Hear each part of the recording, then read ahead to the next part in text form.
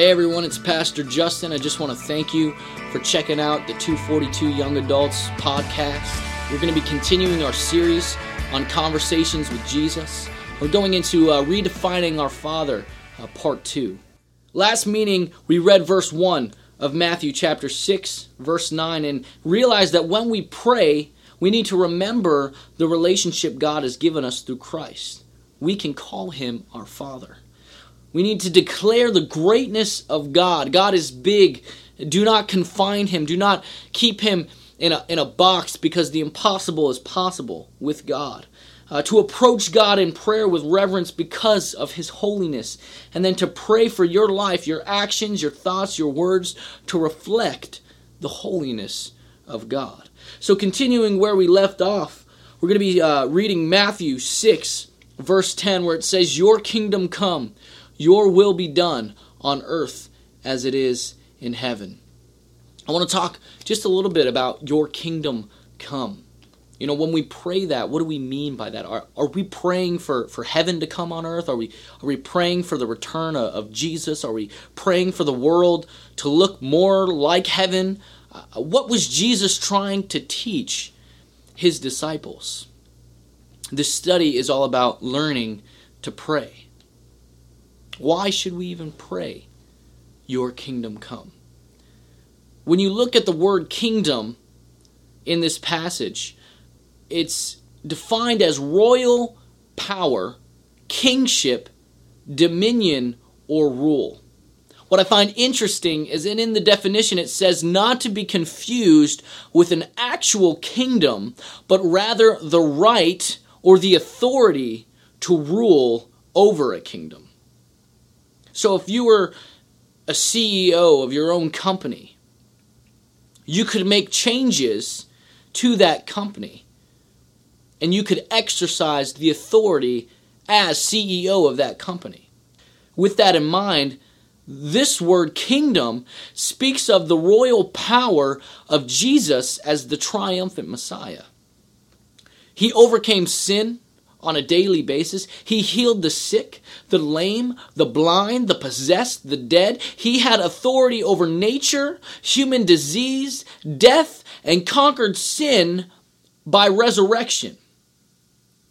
That's the authority that this word conveys. It's the power to rule over something.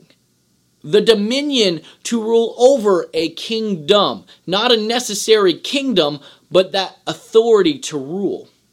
What I love about this word is that it also refers to the believer in Christ. This word kingdom can refer to the royal power and dignity conferred on Christians in the Messiah's kingdom. The word conferred means to bestow upon as a gift. Think about this. Christ has given us, he has bestowed upon us, he has given us a gift of power and dignity. Dignity, that means worth. He has given us power and worth. John 14:12 says, "Those who believe in Christ will do greater things than Jesus did." When we pray for God's kingdom to come, in essence, we are praying that the authority of God to overcome sin on a daily basis through salvation and sanctification, we're praying that that authority given to us from Christ would be exercised in our life. When we pray, "Your kingdom come," we're praying, "God, may your authority given to me to overcome sin, to overcome those things that I face on a daily basis. May God, you give me that authority, and may I walk in it." It also talks about the authority to walk in the miraculous, to do even greater things than when Jesus did in his own ministry, to heal the sick, to heal the lame, to see the blind restored, the possessed delivered, to see the dead rise, to have authority over human disease. These are the things that God has given to us. He has given us the authority to speak to sickness to be healed.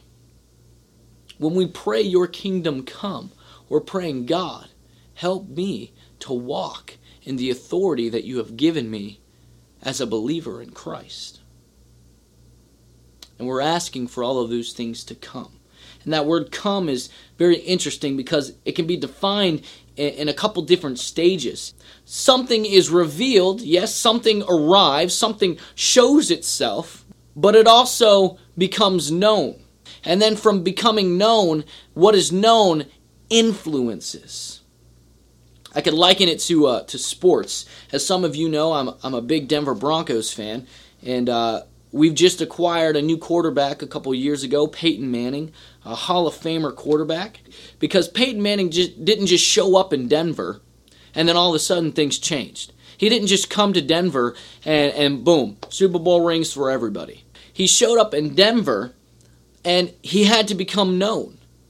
All right, his arrival wasn't the thing that brought this incredible change, but first he came, then he needed to establish some sort of connection with his receivers, connection with the offensive line, the running backs. He didn't just arrive, he started to become known amongst the players. And then that's where you begin to see the change. I mean, they've been a playoff team for 2 years straight. They just made a run at the Super Bowl. But in the same way, that's how it is for us in our lives. For you in your job, whether you're in college, whether you're among friends or family, your job is not just to arrive as a believer in Christ. Your job is to become known. For what you believe in to become known amongst your coworkers, amongst your college friends, amongst your family and your friends maybe from home.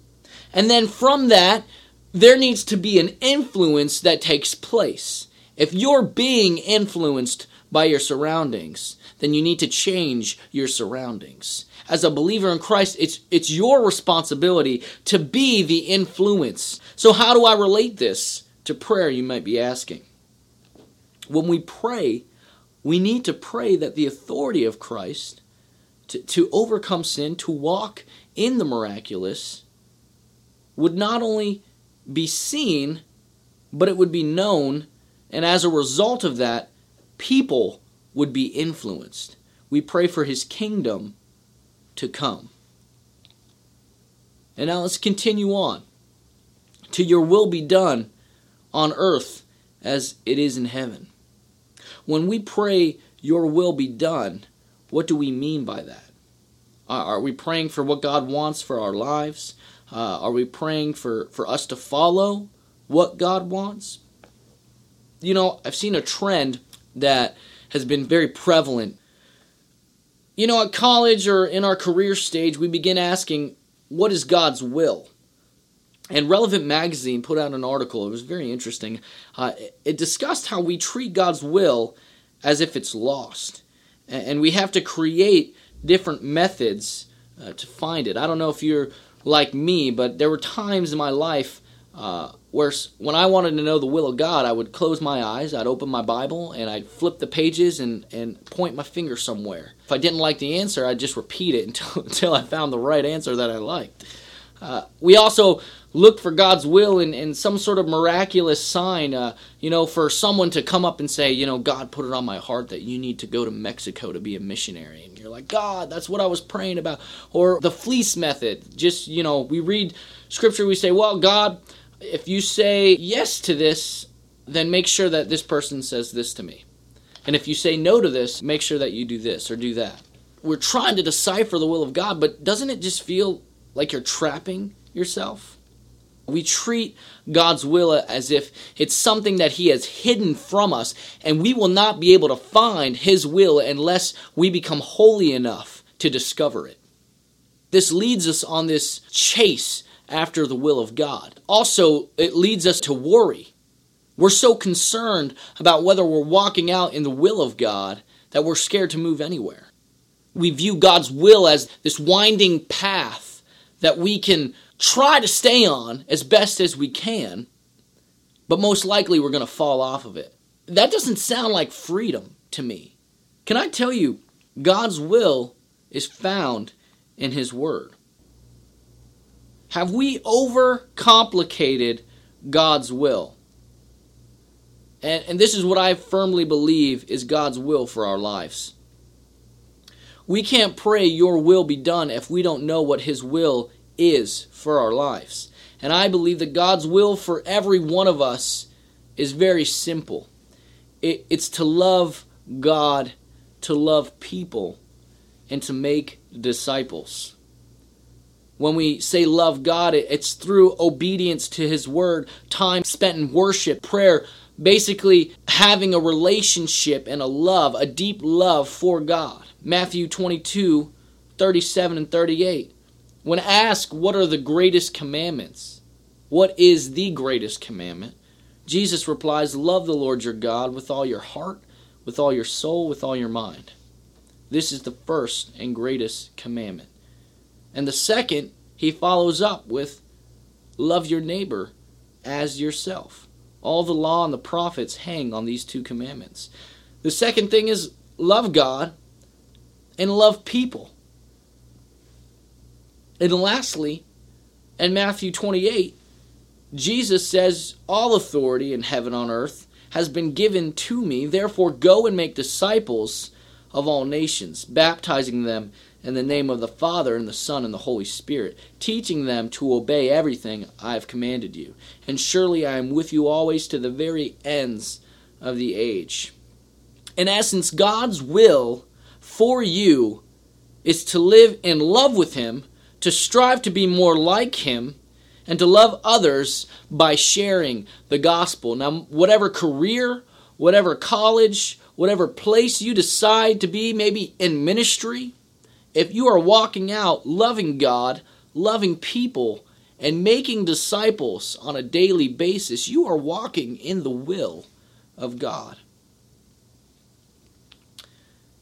And we'll conclude with the last portion of this verse, on earth as it is in heaven. You see, God's will is not something that we have to search for. He's provided His will so clearly in His Word. And it's up to us to align our lives with the Word of God. That's what on earth as it is in heaven means. Our prayer is to align with God's will, to align perfectly with God. At this moment, all of heaven is aligned perfectly with God's will. There is perfect love for God, for people. There is perfect obedience. There is perfect worship, selfless living. When we pray, your will be done on earth as it is in heaven, we are praying for our love for God to be like the love for God in heaven, selfless and pure. For our worship of God to be like the worship in heaven, motivated by our love. Our obedience to God to be like the obedience in heaven. Our desires for our relationship with Him to be like it is in heaven. Perfect. We'll conclude there, and we'll continue on part 3 of this series, talking about our daily bread and forgiveness, and then deliverance from the evil one. Looking forward to it. We'll catch you guys next time.